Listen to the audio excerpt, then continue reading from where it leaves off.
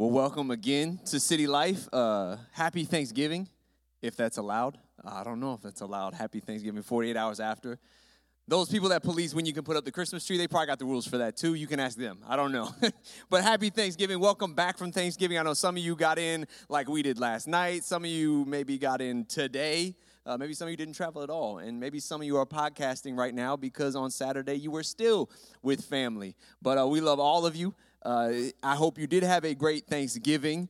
But I do love, as I shared a couple weeks ago, I love Thanksgiving because it's this maybe 24-hour period. We kind of pivot a little bit from entitlement to gratitude and Thanksgiving. I'm always thinking, man, how can we extend this? How can we make this longer? Because nothing pushes me from remembering what I'm thankful for around that Thanksgiving dinner table to remembering the fall of man in Genesis, like watching, maybe it's moms putting each other in full Nelsons, trying to get Tickle Me Elmos at the neighborhood Walmart, or men trampling each other, trying to get to a TV that's on clearance that they can even pronounce the maker. I usually get that footage and start digesting that footage before I've even digested the Thanksgiving meal. And sometimes I'm thinking, man, can we just extend this holiday a little longer? Because where Raj is from India. So weddings out there last 3 days, 5 days, a week easy. That's just the norm.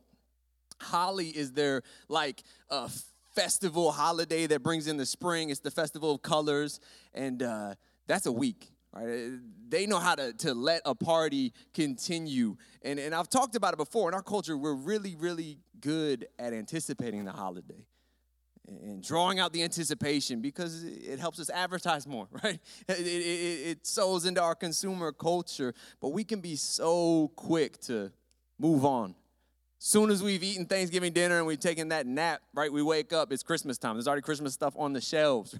There's already those commercials with the Mercedes-Benz and the giant bow on them. And I sometimes think, man, can we just extend it a little bit?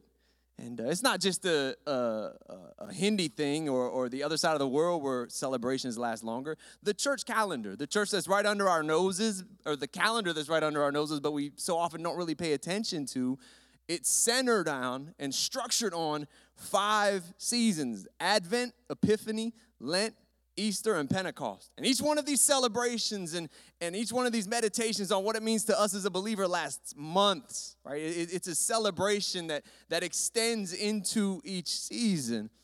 But again, most of us, we're not checking our liturgical calendars each day, but it could serve useful. In our culture where we rush from holiday to holiday or celebration to celebration and we don't pause. And when we don't pause, we can end up empty and hungover instead of filled and fulfilled as we step out of one season and into the next. But the thing is, you're not going to find Thanksgiving on the church calendar, right? I was talking to somebody before service. It's not a holiday we get from the Bible or Scripture. It's not even global, right? Thanksgiving is based on American history here in America. But the concept of Thanksgiving is biblical, right? It's throughout Scripture, dozens of times in Scripture. Depending on the translation you read, over 30 times in Scripture, it talks about being thankful. It tells us to practice thanksgiving. In Psalm 100, it talks about how we're supposed to step into God's presence with thanksgiving, enter his courts with praise. So you'll hear people talk about how that's the password into God's presence. It's the key to unlock the door to his presence, all these different things. So all our prayers should be full of thankfulness then, right? Wrong. But we'll get there. We'll get to that. But as we rush out of Thanksgiving, I want to look at what you could call in Scripture as the Unthanksgiving, or the reverse Thanksgiving, or as Steph was calling it, the upside down Thanksgiving. Because the spirit of this chapter of Scripture is one of unthankfulness rather than thankfulness. And hopefully it can teach us a lot, not just about Thanksgiving, but what you could call Thanks-living, right? Taking the holiday of Thanksgiving and actually living it daily, because Scripture, again, encourages us to do just that. But this account, it's not in American history. It's in Israel's history. And if you're familiar with the history of Israel, at the heart of their history, something they looked back on again and again was this exodus from slavery in Egypt, where they had been for hundreds of years, and God delivered them miraculously from Egypt. That's their flight across the Atlantic to America. Although it wasn't a flight, it was in boats. But for them, they were going across this wilderness to the promised land. And along the way, they don't have a declaration of independence as much as at Mount Sinai, they make a declaration of dependence on God. a covenant with the God that had just delivered them. And it's here at Mount Sinai in Exodus 19 that God speaks to his people for the first time. It's basically sharing for the first time his full heart for who they were and how they should live. And he says in Exodus 19, you will be a kingdom of priests and a holy nation. And this is profound when you look at a map of the promised land, because he wanted to park his people, a nation of people who would be holy, and it's basically surrounded by the great civilizations and nations of that day, or the ones that would soon rise up. And what God was trying to do is put at the heart of this region a holy nation that all these other nations could look at and say, wow, that's the love of God that he has for his people and that he has for the world. As we know, they trip up and fail again and again, and this passage is a part of that. But I wanted to note that calling as we're going to come back to it. But it's after Sinai. They've been wandering through the wilderness. This is their first trip to the promised land. So it's a generation that have been delivered from Egypt. And it's in Numbers chapter 11 that we get to the passage I want to read tonight. And I'm going to read Numbers 11, verses 1 through 15, and then 31 through 34. Numbers 11, 1 through 15, and then 31 through 34. It's a decent portion. Buckle up. If you don't have a Bible, there's a Bible under your seat. You probably get there before I finish reading. Oh, you don't have lights. You use a flashlight on your phone. It says in verse 1, soon the people began to complain about their hardship, and the Lord heard everything they said. Funny how that works, right? It says, then the Lord's anger blazed against them, and he sent a fire to rage among them, and he destroyed some of the people in the outskirts of the camp. Then the people screamed to Moses for help, and when he prayed to the Lord, the fire stopped. After that, the area was known as Taberah, which means the place of burning, because fire from the Lord had burned among them there. Then the foreign rabble who were traveling with the Israelites began to crave the good things of Egypt. And the people of Israel also began to complain. Oh, for some meat. That's what I was saying before Thanksgiving dinner. They exclaimed, we remember the fish we used to eat for free in Egypt. We had all the cucumbers, melons, leeks, onions, and garlic we wanted. But now our appetites are gone. All we ever see is this manna. And the manna looked like small coriander seeds, and it was pale yellow like gum resin. The people would go out and gather it from the ground, and they made flour by grinding it with hand mills or pounding it into mortars. Then they boiled it in a pot and made it into flat cakes. These cakes tasted like pastries baked with olive oil. The manna came down on the camp with the dew during the night. Moses heard all the families standing in the doorways of their tents whining, and the Lord became extremely angry. Moses was also very aggravated, and Moses said to the Lord, why are you treating me, your servant, so harshly? Have mercy on me. What did I do to deserve the burden of all these people? Did I give birth to them? Did I bring them into the world? Why did you tell me to carry them in my arms like a mother carries a nursing baby? How can I carry them to the land you swore to give their ancestors? Where am I supposed to get meat for all these people? They are whining to me, saying, give us meat to eat. I can't carry these people by myself. The load is far too heavy. If this is how you intend to treat me, just go ahead and kill me. Anybody ever prayed that? Do me a favor and spare me this misery. So Moses prays this prayer, full of raw emotion. God answers his prayer. The first thing he does is Moses is carrying this vast weight. God pours his spirit out on leaders to help Moses with the task at hand, and then he addresses his whole meat issue. Verse 31, it says, the Lord sends quail. It says, now the Lord sent a wind that brought quail from the sea and let them fall all around the camp. For miles in every direction there were quail flying about 3 feet above the ground. So the people went out and caught quail all that day and throughout the night and the next day too. No one gathered less than 50 bushels. They spread the quail all around the camp to dry, but while they were gorging themselves on the meat, while it was still in their mouths, the anger of the Lord blazed against the people, and he struck them with a severe plague.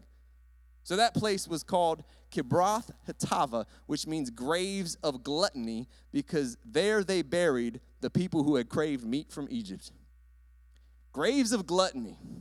So let's stand as we confess all the gluttony we partook in this week. I'm just kidding. You can sit down. But before the gluttony in this passage came craving. And the source of that craving was complaining, griping, or as many translations call it, grumbling. the opposite of Thanksgiving, called the Unthanksgiving, because the common emotion here was unthankfulness. There are also a lot of parallels, like the menu was quails. Got this bad boy, right? This is almost about to scale. I was, reading up on them. And quails are in the same family of birds, ground-loving birds, as turkeys, chickens, the partridge family, right? Quails are in the exact same breed of birds. Now, I've never had quail. I would think maybe it's not too far from turkey or chicken. You throw a little gravy on it, maybe you wouldn't be able to tell the difference. But like the pilgrims in New England, the Israelites were traveling through a foreign wilderness, and this here was their unthanksgiving meal.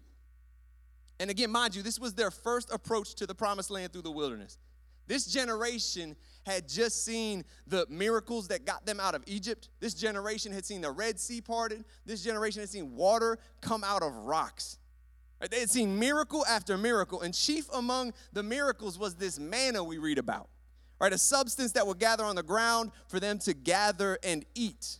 And Numbers 11 says it was like coriander seed and looked like resin. What on earth does that mean? Translation, it was sustaining, it was sufficient, but it was far from exciting. This is what they were eating every day, miraculously, to keep them going, but this is what they were eating every day. So in Numbers 11, finally, we get the first complaining and grumbling in the entire book of Numbers. Right? This is the first time in Numbers that we get the Israelites complaining. It says they complain with an earshot of God, which, newsflash, that's everywhere. Right? The New Living Translation accurately puts it, the Lord heard everything they said. And it escalates to the point where not just the people that had come with them from Egypt were trying to go back to Egypt, but the Israelites were saying, oh yeah, I'd rather go back to Egypt. Let's not forget what was going on in Egypt. Again, enslaved, beaten, whipped, their own sons being ripped from their arms and killed. Right? This is what they were living in Egypt. Oh, but we had meat. I love meat, but I'm not crazy, right? How quickly complaining and a negative spirit, if we let it escalate and snowball, can rob us of all perspective, right? And God hears. God hears them complaining. So he sends them some air-mailed quail. It's like a Blue Apron shipment, but to the middle of the wilderness for like 1 million people. Right? And he air-mails it with a literal wind that says blows in from the sea. And in the inclusion of homers, some translations, sorry, this poor guy. The inclusion of homers, or as some translations say, bushels, right? It gives us a measurement. So it's about 105 million of these birds. And that, according to some commentaries, is a conservative estimate, 105 million quail. And maybe you scoff at this picture and say, what is this? But that's actually like quail migrate regularly from Africa to Asia through this Sinai region. And you look at these birds, right? Short, chunky, small wings. Unless there's a prevailing wind to sustain them, they have to land for long periods of time. So all these birds migrating, and they got to land a lot. There's actually a time in the 1900s where Arabs in the Sinai Peninsula used nets to catch 2 million. So 2 million, multiply that by like 50, and time it perfectly with the Israelites complaining about a lack of meat, and you've basically got Numbers 11. It says that they ate quail for weeks until they had it coming out of their noses. And maybe you're like, it's a figure of speech, right? When I was eating Thanksgiving dinner, my uncle said he had turkey coming out of his ears, right? We talk about that. It says there was coming out of their noses. But we see that this was a plague. Most likely it included some form of food poisoning. It's quite possible that statement is literal as well. So ultimately, we see that these quail flew into this camp not as a delicacy, but as kamikazes. Right? The Israelites wanted gravy and ended up in graves of gluttony, which is what they called this camp when they finally left. Maybe you're asking, why would God do this, right? Like, what gives? Why would he send this plague of quail? Is the desire for meat bad? No. Can I get an amen? Desire for meat is not bad, or we'd all be in trouble after Thanksgiving. Right? Acts 10:13, rise, kill, and eat. That's like my life verse, basically. In verse 7, when they say, oh, for some meat, I feel seen. Like, I feel that on a soul level, right? When they're craving meat in this chapter.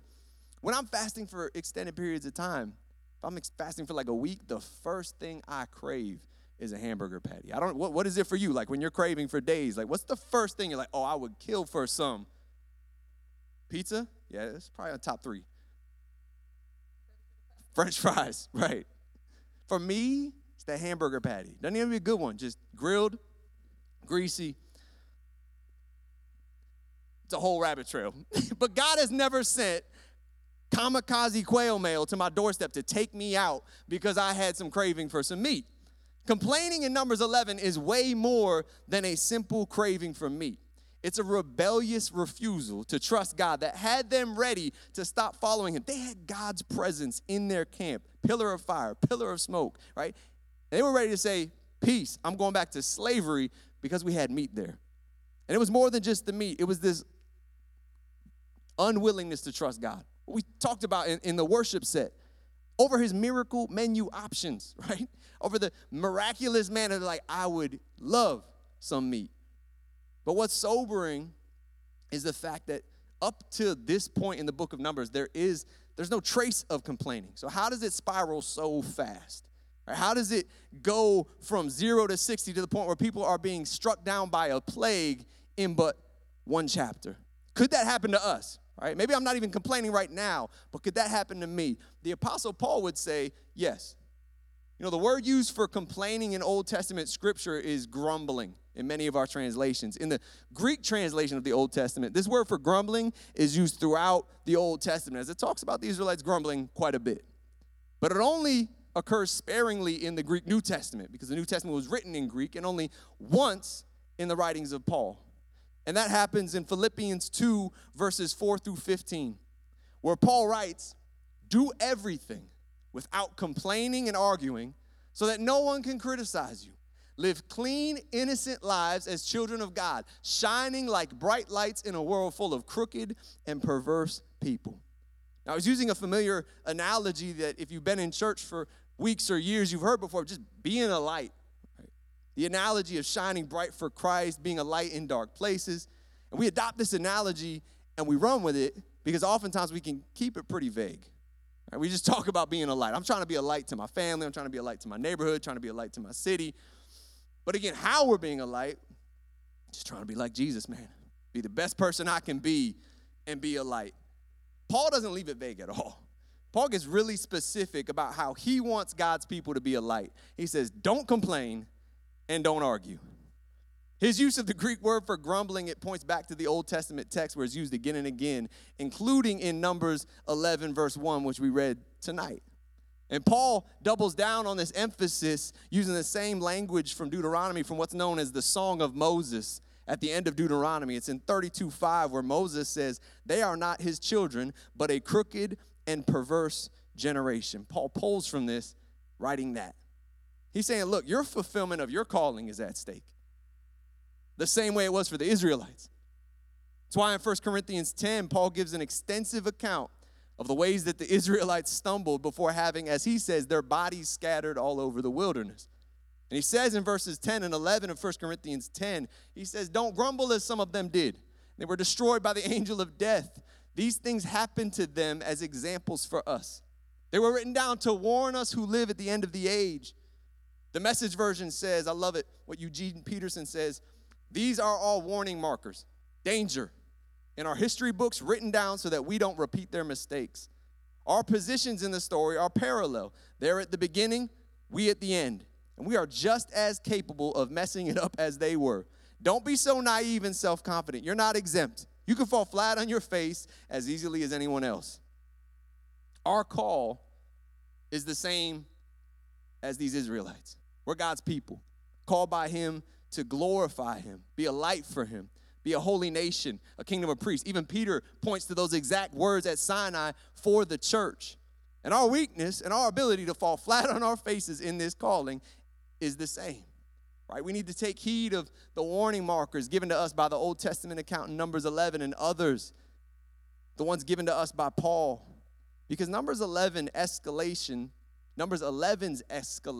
from complaining's introduction to the complainer's destruction should give a serious pause. Because I don't know about you, Steph can confirm, I complain from time to time.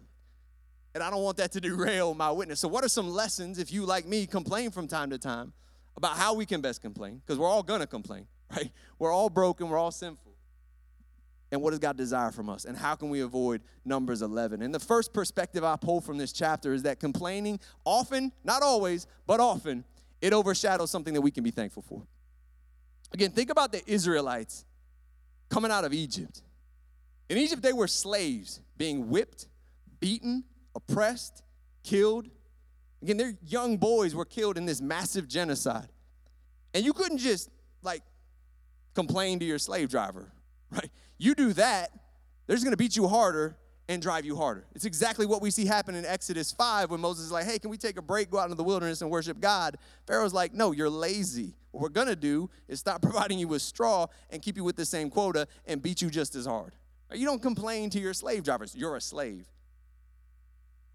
But it says in Exodus 2 that when they cried out to God, when they groaned to God, he heard their cry. And that's when the Exodus began. He began to send Moses and work these miracles. And they were set free in Exodus. They were so free that they were free to complain. Right? Their own complaining about the conditions of their new freedom were indicative of the freedom they were walking in. Their complaining overshadowed the reality that they were no longer being beaten or whipped and killed when they complained in Egypt. Sometimes as I was studying for this sermon, I was thinking about my pet answers for when people ask me how are you doing? I don't, Nate, you ask how you doing. He's like, living the dream, right? That's his pet answer. Me, sometimes man, I'm tired. Man, I've been so busy. You just automatically drift that way. And often I'm tired because I'm working a job that I love. Or I'm so busy because I'm working to provide for the wife and son that I love. But it's so easy to drift that way. Or if I've been fixing the house or the car, it's fixing a house or a car that I've been blessed richly with. And when my son is wearing me out, it's the same son that I spent seasons of my life on my knees praying for. We're not perfect, but Steph and I try to hold each other accountable. That we're not going to complain about Raj on Facebook. Oh, we're tired, or he was doing this. Can you believe he did this or that? The poop stories we could tell. We don't do any of that, right? We try not to at least complain, and we're not perfect in it because we prayed for him for years. And so often we pray for something, and the blessings of God often come with responsibilities. Big responsibilities come with big blessings. And so often we'll get the blessing we've been praying for, and then we start complaining about all the responsibilities when it's overshadowing the blessing we have. Some of us need to stop lamenting the responsibilities and start counting those blessings again. We get the position we've been praying for, we've been asking for, and then we start complaining about the weight of it. Or we get the blessing we prayed for and start complaining about the responsibilities. We let our perspective get robbed far too often. Maybe it doesn't snowball as fast as Numbers 11 does, but living Thanksgiving means that we can embrace the blessings and the responsibilities that come with the package. The family, including the kid that likes to wake up India time at 2 a.m. randomly and stay up all night, right? The home, including the roof that needs to be replaced. The job, including the random extra hours. Because, again, those big complaints are often overshadowing big blessings. All right, so what's the application? Never complain, only give thanks. Otherwise, keep your mouth shut? No. But recognize the blessings. Recognize the blessings, but then always be honest with God. Sure, we mentioned it earlier. David says, enter his courts with thanksgiving. And I've heard people say that because of this verse, thanksgiving is like the key that unlocks the door into the presence of God. Only Jesus already unlocked that door at the cross, and he doesn't lock it every day. He doesn't make us reopen it every day by our works or our thanksgiving. No, Jesus opened that door to God's presence, and he left it open for us. He holds it open for us. All right? Show me the thanksgiving in Moses' prayer.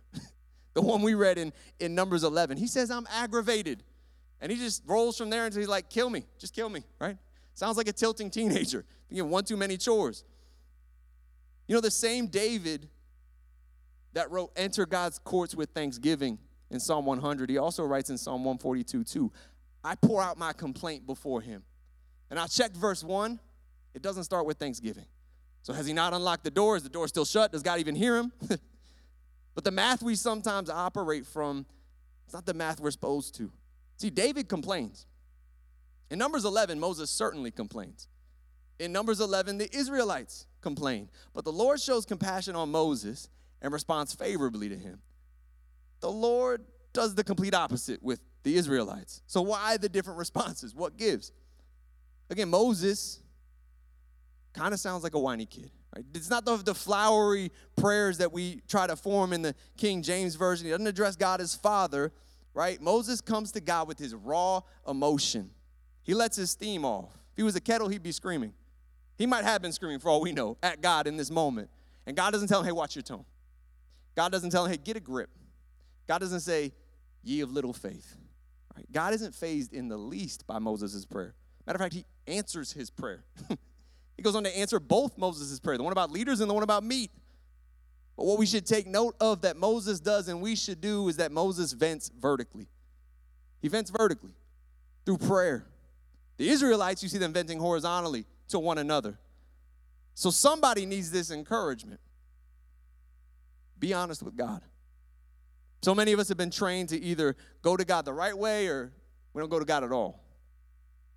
We bought into this lie that if you can't put some thanksgiving on the front end with the heart of Psalms at the heart of your prayers, then God somehow doesn't want to hear it. I've talked about it before. When I was a new believer, somebody gave me the acronym ACTS. It's useful. ACTS, A-C-T-S, like the book. A is adoration. Give God praise. C is confession. Ask for forgiveness for your sins. T is thanksgiving.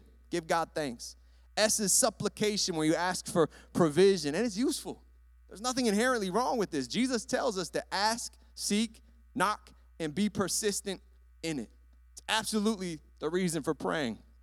Well, sometimes, let me tell you, I need ACTS to stand for anxiety, complaints, tantrum, and sulking. Like, that's what I need, right? In a moment where I'm like, I don't have the adoration and thanksgiving at the moment, but I still need to take this to God.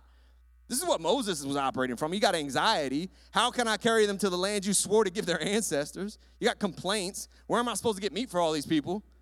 Tantrum. If this is how you intend to treat me, just go ahead and kill me. Sulking. What did I do to deserve the burden of all these people? But most of us wouldn't dare pray like this, right? Because we've been taught we start with thanksgiving and preface all our requests with Father God.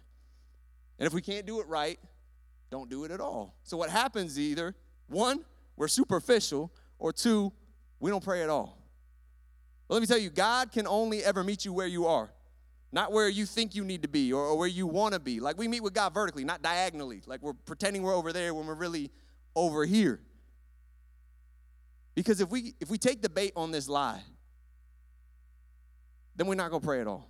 The enemy would love that, because a prayerless life is a powerless life. It's a faithless life. We won't follow. So he feeds us these half-truths and lets us take the bait.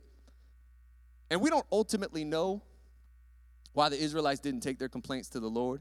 It just says they complained within the hearing of the Lord. Again, not a good plan. So why not bring it to God? If he already knows what we need, why not bring it to him? Especially in the form of our complaints. He understands we're but dust, as it says in Scripture. None of us are Jesus. We aren't perfect. We all have complaints, and we can feel free to take that to him. Matter of fact, it's a better plan, because if we don't pour out our complaints to God, so often they'll spill out in ugly ways somewhere else. If we're not pouring it out in reverse vertically, it'll spill out horizontally. You know, a prayerless people quickly becomes a grumbling people. I know this from experience, right? When I'm stressed, when I'm anxious, when I'm in the middle of it, if I'm not praying, if I'm not in God's word, if I'm not in his presence, I just become an ugly person. I've shared it before. It's like deodorant. You can go without it for days, but you're going to stink, right? I can go without prayer, but I begin to stink when I'm not pouring myself out to God. A prayerless people can become a grumbling people. We see it in Exodus. We see it in Numbers multiple times where the Israelites complain and God gets angry. Moses complains and God responds pleasantly. Like, what's the difference here? Moses vents vertically. Moses goes to God with his complaints. Right? Notice the difference. Moses has a prayer life. He has a place to pour it out so it doesn't spill out and make a mess of things.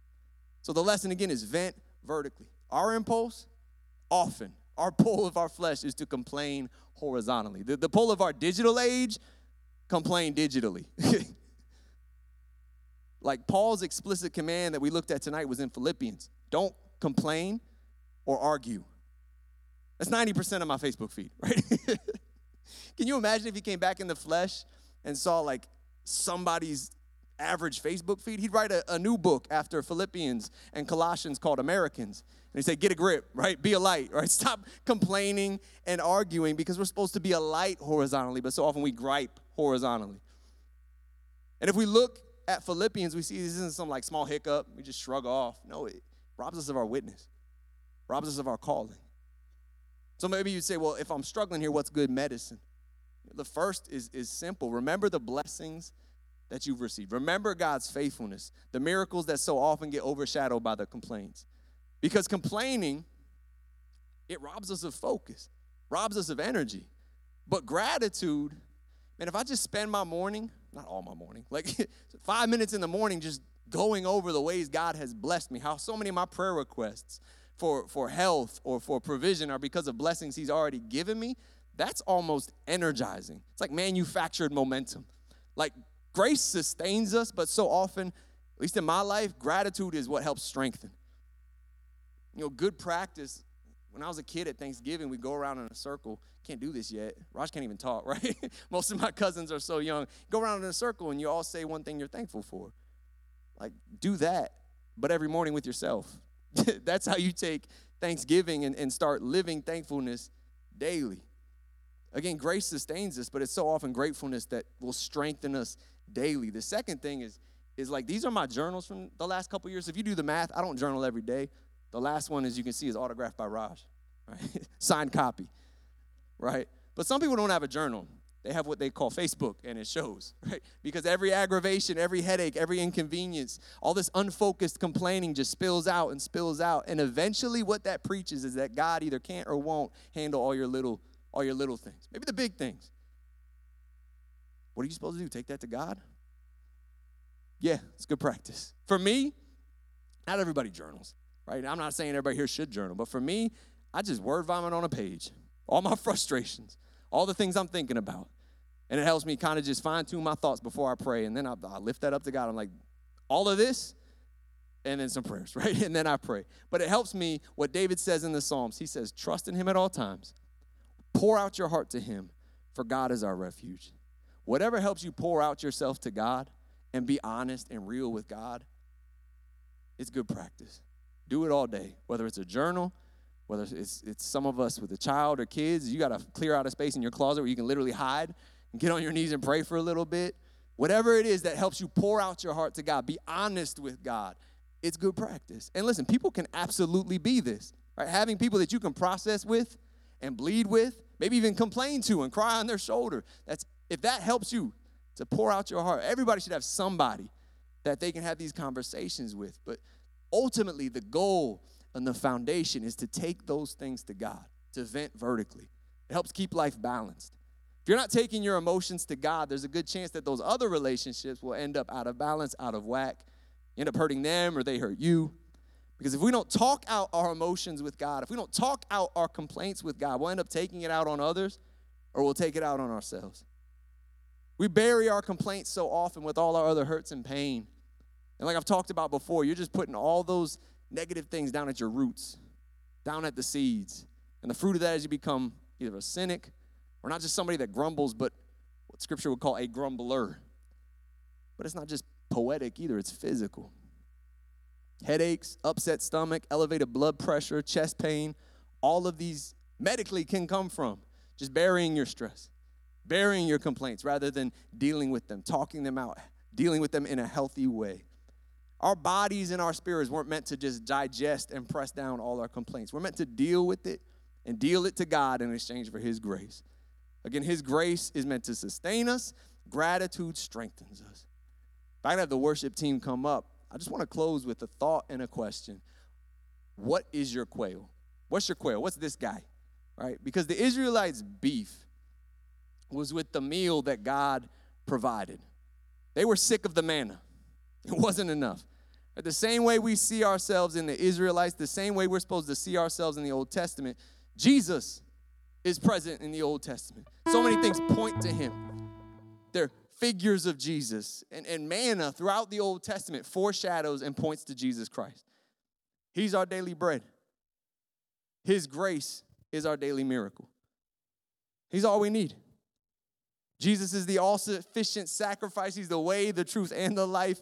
Moses says in Deuteronomy chapter 8 that manna was provided, not just to feed them, but to teach them the lesson that God was all they need, that he's the one that brings life. But the Israelites weren't content. They wanted more than just the manna. The same way that Jesus came, he said, I'm the bread of life, and yet people wanted more. They wanted more miracles. They wanted more than Jesus. What else can we have? And we read scripture. I know I do. Sometimes I read the Gospels where Jesus is right in front of them. And they're like, we need more miracles. You just fed 5,000, but do some other cool stuff. And I think, you fools, you guys are fools. But how often do we live in discontentment, wanting more, trying to find our self-worth or worth in something else? Every day, we're going to find our identity in something. Every day, we're going to find motivation to face the day somewhere or in something. And every day, we're going to be filled and fulfilled by something. Is it Jesus? Is it the manna we've been given? Or are we clinging to quail? Psalm 16 says, you are my portion and my cup of blessing. What does that say? You're where I find my identity, my motivation. You're where I'm filled and fulfilled. Only Jesus has the resurrection life, eternal life, truly filling and fulfilling life. Everything we crave outside of Jesus will leave us in the grave. But Jesus has the life we need. Again, every day you will find your identity in something, your motivation in something. Every day you'll find fulfillment in something. And there's other things in life that may fill you for a time, but they can be taken away. Jesus never came. His grace never came. The cross never came. The empty grave never came. His promises never came. So what do you, every day, find your identity, your motivation, your fulfillment in? Is it Christ, or is it some other version of quail? Because nothing else can fill you eternally with life. Everything else will leave you in the grave. So if we could stand tonight, Holy Spirit, sometimes we read the Old Testament, these stories, and we think, what on earth? What am I even reading? But Holy Spirit, I thank you that every one of these stories can speak to us. Every one of these stories points to Jesus because of what Jesus means to us, what the cross means to us, what the work of the gospel and the good news means to us. So Jesus, we praise you again tonight. And Holy Spirit, I ask that you would use this passage, your word, God, to convict, to encourage, to give us fresh perspective. But Jesus, I pray that we would truly see you tonight as the all-sufficient sacrifice. That's not meaning every day is going to be overjoyed and happy. We have to put on some artificial, superficial front. But God, I pray that we would feel true gratitude and thanks for the cross. And that would overflow in our lives. And that would be a part of our witness and calling in this region, Lord God. But help us tonight as we step back into worship. We praise you. And Holy Spirit, do work that only you can in our hearts and in our minds. We ask it in Jesus' name.